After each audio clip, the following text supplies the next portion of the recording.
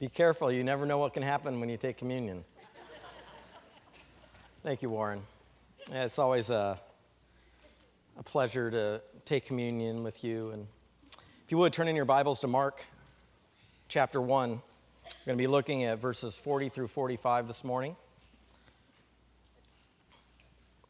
We're going to be continuing in our study of the life of Christ through the Gospels, and today we're going to be looking at the account of Jesus cleansing the leper. When I was a young boy, I was fairly cute. I was kind of a towhead, and I had a lot of friends. I played sports. I had girlfriends, and those early elementary school years and into junior high, and my life was fairly good, didn't really have any problems, but all that began to change when I was becoming an adolescent. How it is, you kind of go through those awkward years, and in the 8th grade, I had a girlfriend, and coming to the end of the 8th grade, she broke up with me, and I came to find out that it was because she was interested in an older man in high school. He was a couple years older than me, and he was probably a foot taller than I was. And at the close of the 8th grade, we had our 8th grade graduation, and to add insult to injury, they didn't graduate us in alphabetical order. They graduated us by height. So they had they began with the shortest and ended with the tallest. And to this day, I don't know why they did that, but I ended up in the first row on the far left side, and there were only 2 kids shorter than I was. So I was in the 3rd seat, and to this very day, I can remember both of their names, Tim Hoops and Chris Ishikawa. I don't remember anybody on this side of me, because I was so proud that I had 2 people taller than me in my 8th grade class. The sad part was that by the time we went through the summer after the 8th grade into the 9th grade, they were both taller than me by the time we got to the 9th grade. And so when and then getting into my 9th grade year, I had kind of started gaining weight, in the 8th grade and through the summer after the 8th grade. And I ran into a friend of mine who was a year older than me at high school, and this was probably my first week of high school, and he said, this is what he had to say to me. He said, "Lewis, too many donuts." That was his greeting, and I'll never forget that, because it hurt. It hurt, that somewhat rejection that you had, and I wanted to be liked. I wanted people to like me. I wanted people to reach out to me. But even looking back at my own life, I know that I didn't have it nearly as hard as other people. There are other people that go through so much more with their lives. And in fact, I had a neighbor who lived just a few houses down from me. He had a very severe case of eczema. And, he grew up and kids, would call him names. And, he became very much a loner. And in fact, his mother left he and his brother and his father. Never to have anything to really do with them ever again. And, it was very hard for me to see this as he was growing up, and, to think how tragic it would be to have your mother leave you, kids tease you, and the world reject you. And, that's how it is for so many people. People feel rejected. People feel excluded. And, as a young boy, as an adolescent, I wanted somebody to like me. I wanted people to like me. And I remember, just wanting somebody to reach out and touch me. And this one day I was riding down the street on my bicycle, just kind of slowly riding, and I looked over at this other young boy's house that I was talking about, and he was sitting on his front porch. And I noticed he had a BB gun, and he was pumping it. And so I thought, this is probably the best time for me to start pumping my pedals. And so the harder I pumped my pedals, the harder I could see him pumping this BB gun. And he reached out and touched me with that BB gun, right in my backside. that's not exactly what I thought would be the way I wanted to be reached out to, but he did. And we actually became friends. We ended up, growing up and being friends through high school and, as friends with his family. But we're going to look at a story of a man today that Jesus truly reaches out to. A man that was excluded from all of society, a man that was hurting, probably physically as well as emotionally, socially. And Jesus reaches out to this man, and he restores this person's identity, restores this man's dignity, and he really brings him from leprosy to life. And what we've been seeing in the life of Jesus up to this time is that he's beginning to grow in his popularity. People are coming out, they're following him, and he's, these huge crowds, and he can't really find anywhere to go. So no matter where he goes, there's these crowds. And, the Pharisees haven't really turned against him, and we're going to see that they do in the weeks to come. We're going to see that they want to accuse Jesus. They don't like that Jesus is claiming to have this authority. But up to this point, we have seen that Jesus does have authority. He has authority to teach. He has authority to teach, and we see this in Mark chapter 1, verses 22 through 23. It says that he taught them as one who had authority. We also have seen that he has authority to deliver. In verse 27 of Mark 1, he says, he commands even the unclean spirits. The demons have to submit to him. We also have seen that he has the authority to heal. When he healed Simon's mother-in-law in verses 30 through 31 of Mark chapter 1. Basically, this woman is on her deathbed, but Jesus heals her and brings her back to life. And then we saw last week, as Zach talked about in Luke chapter 5, that Jesus has authority over creation. When he tells Peter, put out into deep water and you will have a catch. And we know that Peter has been trying all night, and he just says, just because you've asked me, I'll do it. And when Jesus causes this great catch, Peter stands before Jesus and he says, go away from me, I'm a sinful man. Now, Jesus has authority. But today we're going to look at not only that Jesus has the ability to heal a horrible, horrible disease, but we're going to also see where that stems from, why Jesus is reaching out to heal people. And it's because he has compassion. He has kindness. Jesus has a heart for people, and that's why he came. And so let's read in Mark chapter 1, verses 40 through 45. It says, and a leper came to him, imploring him, and kneeling said to him, if you will, you can make me clean. Moved with pity, he stretched out his hand and touched him and said to him, I will, be clean. And immediately the leprosy left him, and he was made clean. And Jesus sternly charged him and sent him away at once, and said to him, see that you say nothing to anyone, but go, show yourself to the priest, and offer for your cleansing what Moses commanded for a proof to them. But he went out and began to talk freely about it, and to spread the news, so that Jesus could no longer openly enter a town, but was out in desolate places, and people were coming to him from every quarter.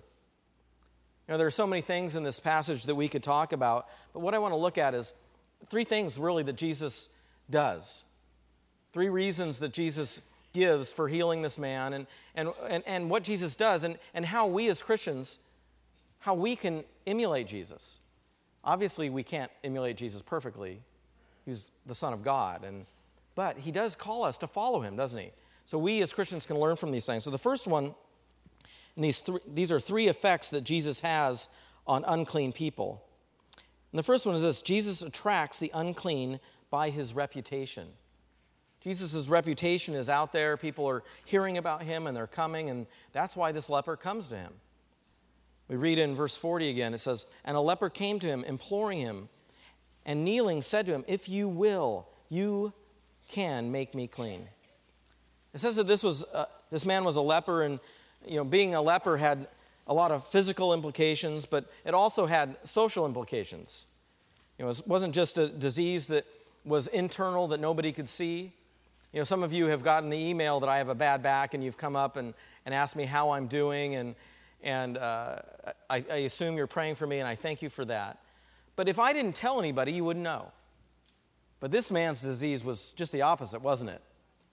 It was outward. It was on his face. It was on his hands. It was everywhere.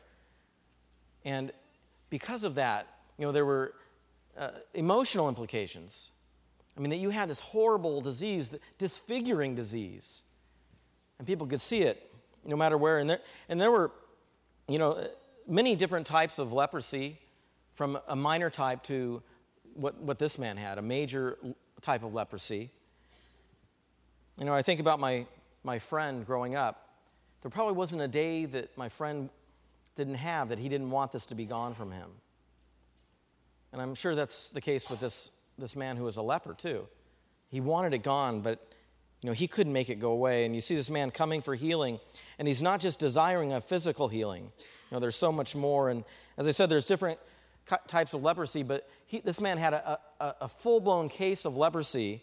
And this type of leprosy actually starts with tiny specks on the skin or on the eyelids, and it begins to cause numbness, and it attacks the nervous system so that you don't feel anything. And because you don't feel anything, you can get injured, you can get hurt, you can cause damage to yourself just by scratching yourself, and you don't feel it. Eventually, it's a slow process that it spreads throughout the whole body and eventually brings forth death. And I've been heard it said that it was called death by inches. Just a slow process over the years. And how do we know that it was this type of leprosy, or it was the worst case? Because Luke says in chapter 5, verse 12, he says, while he was in one of the cities, there came a man full of leprosy. This is a parallel passage that Luke is bringing that, with Mark in Mark chapter 1. So we know this man was full of leprosy. And I remember as a young kid, not as a believer, but as a young kid, seeing a movie, Ben-Hur. And Ben-Hur gets thrown into slavery, and his mother and his sister get thrown into a dungeon. And eventually, Ben-Hur comes back, and the centurions go to look for them, and they find out that they're lepers in the dungeon. And so they take him out, and they bring him to the Valley of Lepers to live. And it's a very realistic portrayal of what it was for a leper. They had to live outside the city. They were living in this valley, and they would bring them food out, and they would pass it down to them on a pulley system. They couldn't come into the city. They couldn't be with other people. And I remember this one scene that they actually go into town to look for their son and brother, and they come and they say, these people see them, and they start to run away horrified. Lepers. And they just start to run away. And that's what it would be like for somebody with leprosy. You read in Leviticus chapter 13, verses 45 through 46, it says, the leprous person who has the disease shall wear torn clothes and let the hair of his head hang loose, and he shall cover his upper lip and cry out, unclean, unclean. He shall remain unclean as long as he has the disease. He is unclean. He shall live alone. His dwelling shall be outside the camp. And can you imagine you're at home one day with your family and you realize you have leprosy? You obviously don't want the rest of your family to get it, so what do? You go show yourself to the priest. The priest determines that you have leprosy, and immediately you're an outcast. You have to go live outside the city, and you have to wear torn clothes. And torn clothes so people could see the rest of your skin. Isn't that just the opposite of what we would want to do? I mean, if we had this disease, we'd want to cover up so nobody would know. The law says that you had to wear torn clothes so everybody could see that you were a leper. You had to have scraggly hair. You had to cover your mouth when you came along other people, and you had to cover your mouth and say, unclean, unclean. Besides that, there were Roman laws against lepers. Not only did you have to, live outside the city, you could only live with other lepers. And if you were caught in the city and around people who didn't have leprosy, you could be immediately killed for being a leper, because that would be protecting the society. So this is a horrible, horrible thing. And so, when you see that this is the case, when this man comes into the city, it shows that he is desperate. He's willing to risk his very life to go and see this man who he has heard, this man's reputation, this man that can heal anybody and everybody. And he's going to find Jesus no matter what. He's risking his very life. And what would you do if you had happened to bump into this man? How would you react if you knew that you could catch this disease from him? But this leper came to him and says he came to Jesus imploring him. And he's not supposed to be there. There's this huge crowd and he's not allowed to be there. He's breaking the law. But did Jesus rebuke him? You're breaking the law. Go away. No, Jesus isn't like that. Jesus looks at this man. He looks at him deeply. He looks right through the man's skin and right through the man's sin. And he looks at his heart, and Jesus doesn't look at the external, does he? Aren't we glad for that? No, he doesn't look at how tall you are, how handsome you are, how beautiful you are. No, he looks at the internal. He looks for our hearts, and Jesus looks at this man's heart. Jesus looks at this man's faith, and that's what Jesus is doing with us. He's doing it for people. He looks at our hearts and he says, does this person's heart want me? Doesn't matter all that they've gone through, doesn't matter what they are, doesn't matter about their sin. Are they coming to me in faith? And Jesus doesn't care about the external. He's looking for faith. And verse 40 again says, and a leper came to him, imploring him. It has this idea of pleading. He gets down on his knees. If you will, you can make me clean. He doesn't say if you can. If you will, he knows that Jesus has the power to do it. He doesn't say if it's possible. He says, if you will, you can make me clean. No, he knows that Jesus has the power. He knows that Jesus can heal him. He knows that Jesus has the reputation, and Jesus has the reputation that doesn't repel the outcast but attracts them because they know that Jesus is their only hope. That's why this man is willing to break the law. This man had nowhere to turn but Jesus, and he's heard about his reputation. Notice it doesn't say, you can make me well. It says, you can make me clean. I think there's more to it than just a physical healing that he's looking for. He's wanting everything. He's wanting to be restored, not only his health, but restored to his family, restored to his community, restored to God. Make me clean. I want to be clean. And for us, we know that we are in many ways like this leper, aren't we, before we're Christians? We're unclean before God. We are alienated from God's people. We're outcast from his family. And we're outside the camp. We're not part of the family until we come to Jesus and Jesus makes us clean. I like what Paul says in 2 Corinthians chapter 5, verses 17 and 18. He says, therefore, if anyone is in Christ, he is a new creation. The old has passed away. Behold, the new has come. All this is from God, who through Christ reconciled us to himself and gave us the ministry of reconciliation. See, Jesus has this reputation, doesn't he? It's a reputation that he heals. But when we come into contact with him, when we come into faith, he makes us a new creation. But he doesn't just make us a new creation just for ourselves, does he? No, he gives us the ministry of reconciliation. That's us going out. That's us having a reputation. Us living like Christ. Us being different so that we can reach out to a people that also needs to know him. To other people that may look like lepers to us. The outcasts, the sinful. That we would have an impact on them and say, come, let me introduce you to this one that has the ability to make you clean.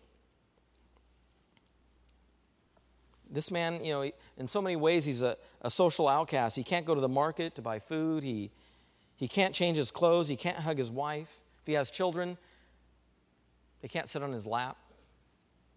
He's socially unclean and spiritually unclean. And he couldn't even observe the law. He couldn't bring a tithe because he didn't have a job. He couldn't go to the temple to offer sacrifices because he wasn't allowed there. And most people saw him as being cursed. A couple of years ago, when we started talking about being baptized on a more frequent basis and talking about communion and baptism and just kind of elevating our view of communion and baptism, I had a man who was very, very ill in our church, and he called me. He said, I heard what Pastor Zach said, I want to be baptized, but I'm so sick. I have all these ailments, and I can't really come to church. Would you come over and baptize me at my house? And so I went over to his house and talked to him, and we did a Bible study, and we prayed, and I prayed for his physical healing. But I remember that he was more concerned, not with his physical healing, but with his spiritual healing. He wanted to be clean. I realized I haven't been obeying God, and I want to be clean before him. So I remember he had filled up his bathtub, but because he wasn't physically able, his cold water was not working. So the water was extremely hot in his bathtub. So I had to fill up, go to the sink and pour a lot of cold water from the sink, and eventually got it cool enough that I could sit him down in his bathtub and baptize him. I'm so grateful that I had to do that, but I'm grateful that this man who was an outcast wanted to be included into the family of God. He wanted to be part. He wanted to take part, but he couldn't. And it's much like this man who was a leper. This man who was a leper, think about it. He wants to see Jesus. He wants to go before Jesus, but really he can't because he would be breaking the law to do it. And so what does he do? He comes to Jesus sinning. He's a sinner, but he comes to Jesus sinning by breaking the law. Isn't that like us? We're not only sinners when we come to Jesus. No, when we come to Jesus, we come sinning. We don't clean ourselves up. I remember, when I became a Christian, I have a pretty wild past. I used drugs, alcohol. The day before I became a Christian, I had a party at my house that did all kinds of wild things, and I said to my friend that late that night, I said, pick me up for church tomorrow. The Holy Spirit was working on me, and so before he got to my house, I actually got up and did some drugs before he picked me up. So I came to church high. I didn't get my act all cleaned up. I did put on some nicer clothes, but I didn't get my act cleaned up. I didn't say, if I'm going to go to church, I got to be right. I had no idea. I was clueless to what I should do, so I just came, just as I am. I came, and I gave my life to Christ. Like this leper, I bowed before him, a sinner sinning, and he transformed my life. I didn't have to clean myself up. If you think that, I want to come to Christ, but I want to clean myself up first, and I want to get rid of all my sin, and then eventually when I clean my act up, then I want to come and ask for forgiveness, then you don't understand the gospel. The gospel is about him doing the cleansing, isn't it? We don't clean ourselves up and then come to him. No, he cleans us. And even as believers, we do not approach the throne of God in our righteousness, but Christ's righteousness. He begins to clean us up, doesn't he? And even as he cleans us up, there's not a day that we're going to stand before him and say, well, you cleaned me up and look how good I am now. We're going to stand there and say, the only thing I have to offer is the righteousness of Christ. I don't come to you in my righteousness, I come to you in his righteousness. This is years of being Christians. Philippians, Paul says this in chapter 3, verse 8 and 9. He says, indeed, I count everything as a loss.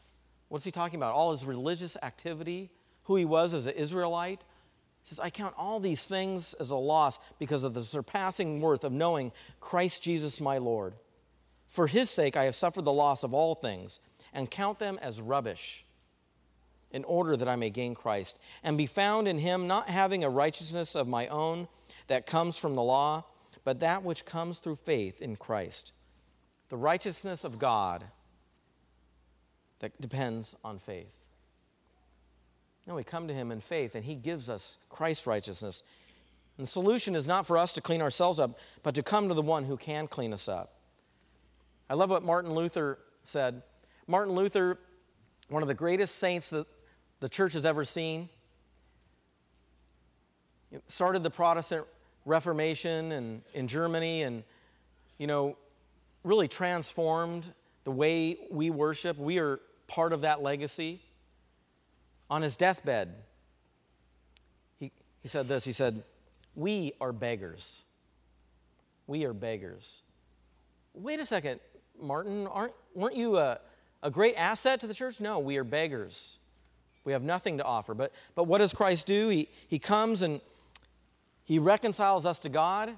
He transforms our lives, and he gives us the ministry of reconciliation. Therefore, just as Jesus has a reputation, we should have a reputation. We should have a good reputation. In fact, for elders in the church, it says that they must have a good reputation outside the church. And we see this in 1 Timothy chapter 3, verse 7. It says, "Moreover, the elder, he must be well thought of by outsiders, so that he may not fall into disgrace, into a snare of the devil." He must have a good reputation. Or Proverbs 22:1 says, "A good name is to be chosen rather than great riches, and favor is better than silver or gold." Are you seeking a good name? Are you seeking to have a reputation that people at work say, I can trust that person? I notice that person's different. They have a good name. Or Jesus says it this way in Matthew chapter 5, verse 16. "In the same way, let your light shine before others so that they may see your good works. That they may see your good works and give glory to your Father who is in heaven." As Christians, we should be living in such a way that people look at us and they go, that person's different. There's something about them. Yes, we should use words, but we should also live in such a way that they really know that we're different, that we have a good reputation. Our job is to shine. In a way, we are Christ's reputation. When people look at us, do they think of Jesus? When they look at us, are they attracted to him? Do they say, well, I really like his followers, so I want to be one of them? Or do they say, I don't like Jesus' followers, so why would I become one of them? So we're to have a good reputation so that people are drawn to us and eventually drawn to Jesus. So Jesus he attracts the unclean by his reputation, and we can too. But secondly, we see in this passage that Jesus touches the unclean by his compassion. He touches the unclean by his compassion. We see this in verse 41. It says, moved with pity, he stretched out his hand and touched him and said to him, "I will be clean." You know that Jesus didn't have to touch this man? He could have simply just said, "Be clean." And it doesn't say that he went up and he said, "Be clean." And once he was clean, then he reached out and touched him because he was fearful that he might get the leprosy if he touched him, or that he even would become unclean. No, it just says, "I will," and he reached out and touched him, be clean. And, could you imagine how this man felt for the first time being touched by another human being in a long time? Jesus reaches out and touches him, and he hadn't been touched in years. If he had a wife, he hadn't touched his wife in years, and if he had children, they hadn't sat on his lap. And for you and I, if we saw this leper with the disease that he had, and this horrible disease, what would we do? Would we reach out and say, touch him? When people have a cold and we see them coming up the stairs, we put our hands in our pocket. I'm not gonna touch that guy. We don't want to catch a cold, let alone leprosy. But the very thing that this man had, it was probably very repulsive. The very thing that would make us sick to our stomachs stirs Jesus' heart. Stirs his heart. And what does Jesus say? "I will. I will." And I think he calls us to say, "I will" too. As we see the outcasts come in, as we see people in need in the church, do we have that attitude? I will. I will reach out to you. I will help you. I will allow you to sit next to me in church. I will help you move when you need help moving. I will open my house to you. I will buy you something to eat. I will give you something to drink. I will love you like Christ loves you. Remember what Jesus said? Inasmuch as you've done it to the least of my brethren, you've done it unto me. I remember years ago we were going to move somebody in our mini church, and so I was asking all the guys, hey, you going to come out and help? And I remember asking this one guy, hey, you going to help us move? He said this, I will. Pray about it. What does that mean? No. Should we pray about it? Maybe. The Bible says we should pray about everything, right? Pray continually. But there's some things that the Bible's clear on. I mean, can you imagine walking down the street and you see an old lady that fell down? Let me pray about picking her up. No. I mean, there's some things that God commands us to do that we just do because we have the heart and compassion that Jesus has. We love people. We reach out to them. We say, do you need help? Let me help you with that. No, I will. And Jesus says, I want to. He says that I have a desire to. It's not I have to. Not, this is part of my job description. I really want to. And this is, I think, one of those times we can say, what would Jesus do? We live by his example, and we look out for those who have the greatest needs, and we say, let me help this person. But so many times we do just the opposite. We try to get away from those who are needy. Oh, that person's needy. I'm going to avoid them. Often I hear this, well, let's go talk to Pastor Jeff. Let's see what he can do for you. No, what about us? I had a man just a couple weeks ago. He and his wife took a homeless lady home to stay with them. I praise God for that. He did his best, and he really tried to get her into a shelter and, really reach out to her and feed her and care for her. It says Jesus was moved with pity. Indicates that there was this depth, it was deep within himself to say, I want to reach out with compassion to this man. In October, my wife and I went to China on our mission trip, and just before we were leaving, I had a cat. I love this cat. This cat would attack me and play with me, and just before I was leaving, we noticed it wasn't doing real well, so I didn't think much of it. We went to China, and I got an email from my daughter, and she said, took Russell to the vet. Russell's the cat, and he's doing better. Well, a couple days later, we got on Skype, and we were Skyping with her, and so, we're talking. I said, well, how's Russell? She says, we had to put him to sleep. And I thought she was kidding. And unsensitive father that I am, don't kid around. My daughter started to cry, and I'm not kidding. And it made me sad. Sad for the cat, but also sad for my daughter. That I would say something insensitive like that, unknowing. When it bothered me. And, recently we've had a few deaths in our church, or people in our church that had family members that have died. And, I look at them and, I know what they're going through. And sometimes, what do they want? You to put your arm around them, right? They don't want you to fix them. They just want you to care for them and listen to them. And that's what we do. We do that because we're Christians and we care and because we're like Jesus. And so we see that, there are often people that are caught in their sin. They're caught in their circumstances. And are you put off by them? Or do you have pity on them?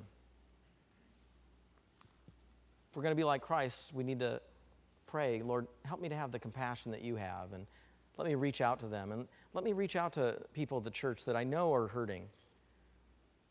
Don't let me just turn away and go down the side exits because I don't want to talk to this person. No, let's take a chance. Let's see what God does. So secondly, Jesus touches the unclean by his compassion, but lastly, Jesus cleanses the unclean by his power. Jesus cleanses the unclean by his power. Again, in verse 41 and 42. Moved with pity, he stretched out his hand and touched him and said to him, I will be clean. And immediately the leprosy left him, and he was made clean. Now this is the healing standard, isn't it? This isn't just a bacterial infection, the bacteria being gone, but this is a man who could have lost limbs, being completely restored. I mean, if you would have saw this man, you would have seen a complete change in his body. And, nobody has the ability that Jesus has. We do believe that God heals, and we believe that Jesus heals. We believe that Jesus is the same yesterday, today, and forever. We believe that. But what do? We bring them to Jesus. How do we do that? We pray for them. We obey God and what he calls us to. We believe that God heals, and that's why we have our elders up front at the end of the service, because we believe that in faith we come and we ask and we say, let's pray, let's anoint them with oil, as it says in James chapter 5. That's why we have healing services, because we believe that Jesus heals today. But we know that there's something different about Jesus, don't we? Jesus has the power to heal, and he changes lives. And it's not always just spiritual healing, is it? It's physical healing, it's spiritual healing, it's emotional healing. Jesus proves here that he is different than everyone else because nobody else can do what Jesus does. That's what made him Jesus.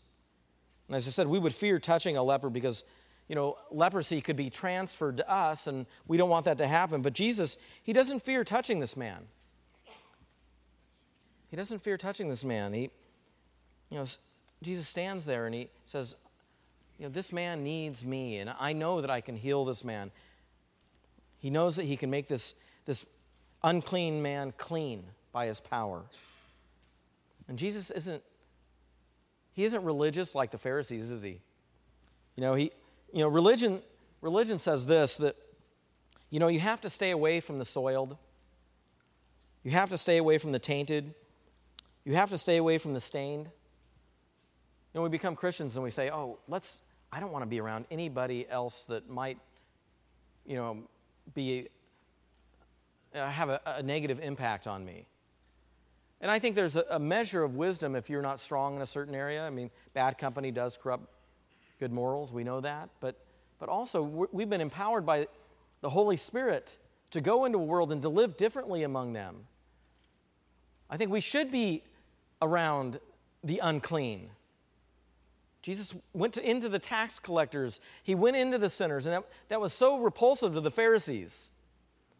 That's why Jesus is different. He reaches out to those who are unclean. And if you think about it, up to this point in history, whenever two things got together, the clean and the unclean, what happened? The clean became unclean. See, the ceremonial law says that if you were to touch a leper or anything that was unclean, you became unclean. And therefore, you had to go through these ceremonial washings to make yourself clean again. But notice that doesn't happen with Jesus. I mean, think about this. You have a dirty glass of water. It's just filthy glass of water, and you have a perfectly clean glass of water. And you start to pour the two of them back and forth. What are you going to get? Two dirty glasses of water. You're not going to get two clean glasses of water. But with Jesus, it's completely different. When Jesus touches the leper, just the opposite happens. Jesus doesn't become unclean. The leper becomes clean. No, Jesus, he's above all. Jesus can't be made unclean. So he touches this man, and he's immediately healed through his power. And it says in verse 43 through 44, and Jesus sternly charged him and sent him away at once and said to him, see that you say nothing to anyone, but go, show yourself to the priest and offer for your cleansing what Moses commanded for a proof to them. This man's old identity is gone. Just by a simple touch and a command, be clean from Jesus. Jesus changes this man, and he's given him an entirely new identity. That sounds familiar with us, doesn't it? He touches us, and he gives us a new identity, and that's what we read earlier in 2 Corinthians chapter 5. We are new creations. You know, if you have been saved, if you have put your faith in Jesus Christ, if you believe that he lived a perfect life for you and that he died on a cross for your sins, and he bore the punishment that was due you, then you're not yourself anymore. You're a new creation. The old things have passed away. The new things have come. We're a better version, an upgraded version. Problem is, though, sometimes we don't want to stop acting like we're our new self. We want to act like our old self. We want to hold on to all those things that we once had. We want to hold on to all the labels that we once had. What are some of those labels that people will hold on to? I'm an alcoholic. You know, I belong to a dysfunctional family. I'm codependent. That's why I do the things that I do. Because I'm holding on to the old self. And I'm not really embracing the new. No, we need to understand that sometimes our lives are wrapped up in those labels that we have, and they're wrapped up in our sin. But your sin is not who you are. Your sin is what you do. Yes, we're by nature sinners. But when we come to Christ, we've been freed from that sin, and we can start to live, and we can start to lay aside the old self, and we can start to walk. We can start to take off all those old labels. No, we need to take off all of our labels and put on that new label of new creation. I'm a new creation. When the temptation comes to live like your old self, you can say, I'm a new creation. When your tendency is to be selfish, you can say, no, I'm a new creation. When you see somebody in need, you can say, and that tendency is to turn away from them, you can say, no, I'm a new creation. Paul says in Ephesians 4, verse 22 through 24, put off your old self, which belongs to your former manner of life and is corrupt through deceitful desires, and to be renewed in the spirit of your minds, and to put on the new self, created after the likeness of God in true righteousness and holiness. And so you have this man, he's full of leprosy, and he's healed by Jesus and his command to live. He doesn't just get changed and cleansed by Jesus. What is he? He's told now, go do this. Go obey the law. And that's like us. When we become Christians, we don't just live in our old life. He's not commanded to go live outside the camp any longer. He's not commanded to be an outcast. He's not commanded to continue in his sin. He's commanded to go live, and that's what we are commanded to do as Christians. To live a life worthy of what God has called us to. We need to learn to reach out to strangers and be attractive to them by our reputation, to touch them by our compassion, to bring them to Jesus because Jesus is the only one that can truly heal them. He has that cleansing power, and people need to know that Jesus is there for them. He says in Matthew chapter 11, verses 28 through 30, he says, come to me, all who labor and are heavy laden, and I will give you rest. Take my yoke upon you and learn from me, for I am gentle and lowly in heart, and you will find rest for your souls. For my yoke is easy and my burden is light. That's our Savior. His yoke is easy and his burden is light. But we need to to tell people, right? Come, invite them to church. As Zach talked about a few weeks ago, ask them this question: how are you? How are you doing? Can I pray for you? Be salt and light in the world. And let me finish with this story. It's out of a biography by a pastor named Martin Lloyd-Jones. Martin Lloyd-Jones was a pastor in England, and he had a growing, vibrant ministry, and he was in this small town, and his church was growing. And there was this man in this town called Staffordshire Bill. He was a drunkard. He was a fish vendor who had a successful business, but not because of him. He actually would buy fish, and then he would transport them to his shop, but he was always drunk, and so he would fall asleep in his cart, but his donkey knew the way, so his donkey would make it there. But he was always drunk, and he was often found in a pub, and this one evening, he was in this pub, and these two men were talking. And as they were talking, they were saying, "Did you hear about this new preacher that's in town?" And so Bill began to listen. And he hears him say this. He preached this last Sunday, "There's hope for everybody." And Bill began to think, if there's hope for everybody, then there's hope for me. So determined, he wants to go to church this next Sunday, and he gets himself cleaned up. He puts on his best clothes, and he gets to the church, and he gets too nervous, and so he just turns around and goes home. Never been in church, got too nervous, I'm going to go home. And he keeps on saying to himself, if there's hope for everybody, then there's hope for me. Next Sunday he comes, he gets to church, and as he walks up to church, he hears singing. So he knows he's late. So he just turns around and goes home, and he gets home, and he can't sleep throughout the week, and keeps on saying to himself, if there's hope for everybody, then there's hope for me. Third week, gets there and gets to church and starts walking up and just gets nervous. This is his pattern. Forget it. I'm just going to give up. I'm going to go home. And as he turns around to walk away, he hears a voice, "Bill, come sit with us." A couple reached out to him. So he goes in and he sits with them, and he hears this sermon, and these people treat him like a normal person. And with dignity, he hears the sermon and he comes to Christ. After the service, this couple brings him up to Martin Lloyd-Jones and the guy says, "This is Staffordshire Bill."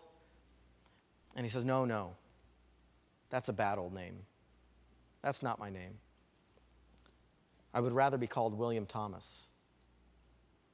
In a moment, God changed this man. And is that what you hear Jesus say? If there's hope for everybody, there's hope for me.